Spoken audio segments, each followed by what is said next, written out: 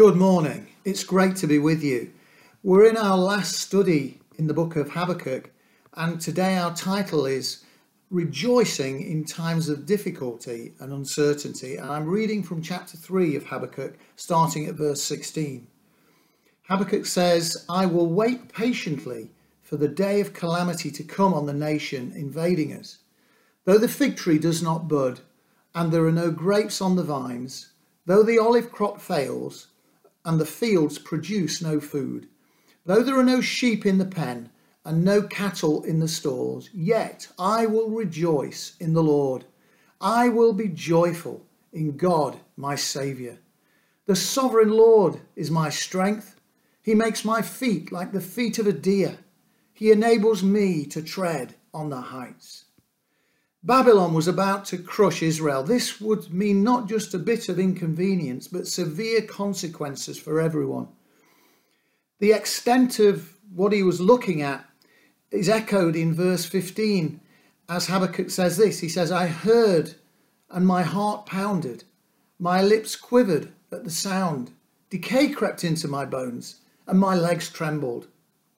But then just a few verses from that, he says this. He says, "I will rejoice in the Lord. I will be joyful in God my Saviour." How on earth can he do that when faced with such things that were about to befall him? Let me tell you about an Englishman, a missionary called Alan Gardner. Well, he was shipwrecked on a remote island off the southern tip of South America in 1851, and he and others on his vessel were able to scramble ashore. But they didn't have much food, and one by one, eventually people started to die around him, and he was the last one to be alive. And they found his journal some years later, and in his last entry, he quotes from Psalm 34 and verse 10. He'd been meditating on this, and it simply said this. It said, "The lions may grow weak and hungry, but those who seek the Lord lack no good thing." And then in the very last entry, must have been just before he died, he writes this. He says, "I am overwhelmed with a sense of the goodness of God." Amazing. His body was broken, all hopes dashed, dying of starvation. And he said, "I'm overwhelmed with a sense, not of doom, but of the goodness of God." How can that be possible? Well, that's what we're looking at this morning. How can we rejoice in uncertain and difficult times? I have 4 points to bring to us. The first point is this: we can do that because we are connected to the invisible presence of God. Habakkuk referred to the close relationship that he enjoyed with God. He referred to God, he said, "You're my God, my Holy One, my rock." Alan Gardner says, "I'm overwhelmed with a sense of the goodness of God." And you know, we infer goodness, don't we, from good things happening around us. Well, Alan didn't have that. Normal things that make you feel good had been taken away from him. Money, food, drink, a promising future, relationships, family, and so on, all gone. Well, similarly, Habakkuk, no figs, grapes, olives, no sheep, no cattle, very little food. To top it all, an invasion from a terrible, ruthless enemy. But he, like Alan, was feeling goodness from an invisible source. He was connected to Almighty God by his Spirit. And you know what? This is the unique and distinctive feature of real Christianity. And that is that you and I can come into a relationship with God by his Spirit, which is tangible, it's felt, it's as real as any relationship you could ever have. In the Bible, it says, "In the presence of the Lord, there is fullness of joy." Well, the Bible indicates this life of God flowing into our lives through different pictures. In Isaiah 12 and verse 3, the prophet says, "With joy, you will draw water from the wells of salvation." Well, that's not real water there. That's the life of God flowing into you by his Spirit.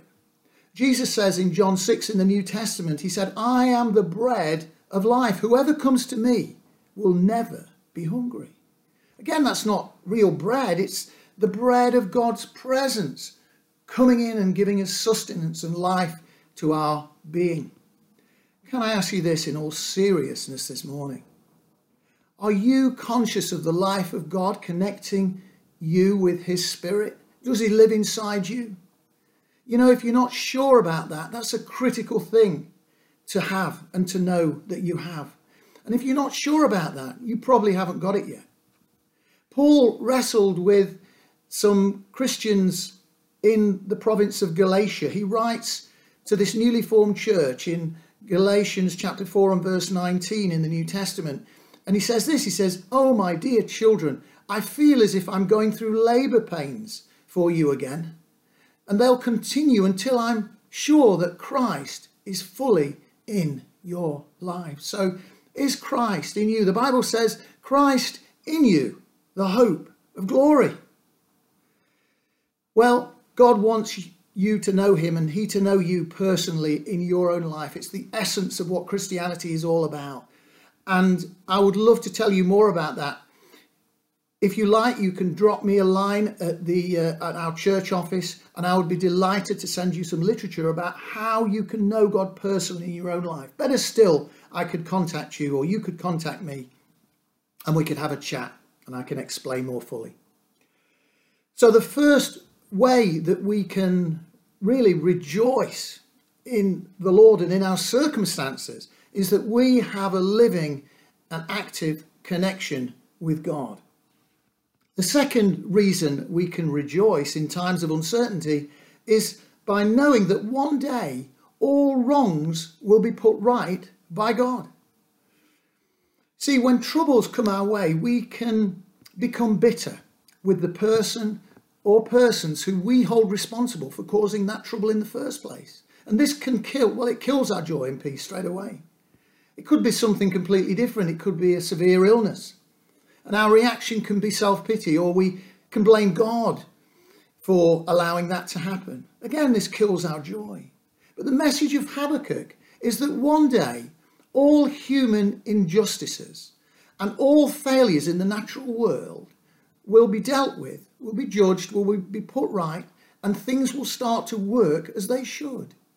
There'll be no more death, says the Bible, in the future. No more disease, no more war, no more wrongdoing. Well, in Habakkuk's case, it was very real, and in front of him, it was the wicked Babylonians. That was his immediate and most pressing concern. He says in verse 16, "I will wait patiently for the day of calamity to come on that nation invading us." Well, what did Habakkuk mean by that? Well, he was alluding to another biblical verse where God says, "Vengeance is mine, says the Lord. I will repay." Now, can I ask you this? Are you troubled, or are you holding a grudge against someone who has done a dirty on you? The Bible says this, "Do not be overcome by evil, but overcome evil with good." And the way to peace and joy in your life is to forgive and release in your heart that person or persons who have wronged you in some way, and leave the rest to God. So we can rejoice because, first of all, we're connected to the living presence of God by his Spirit in our lives. Secondly, God will judge all wrong, correct all wrong, and put things right. But thirdly, God enables us in the here and now to cope with what we're going through. In verse 19, Habakkuk says, "He makes my feet like the feet of a deer. He enables me to tread on the heights."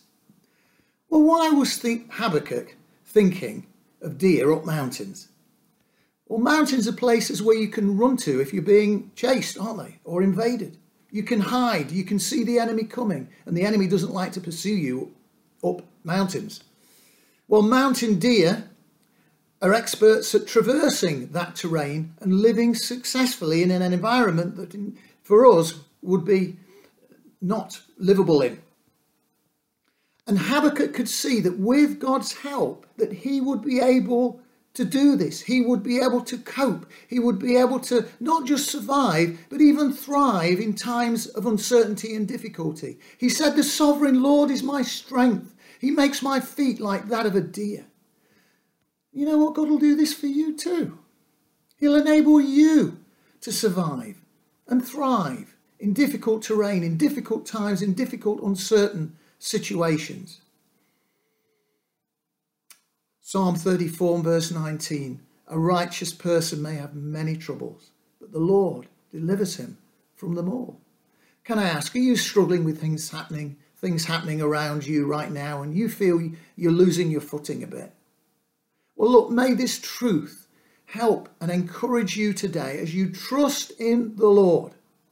And as you trust him and he enables you to be able to stand on uncertain ground in uncertain times.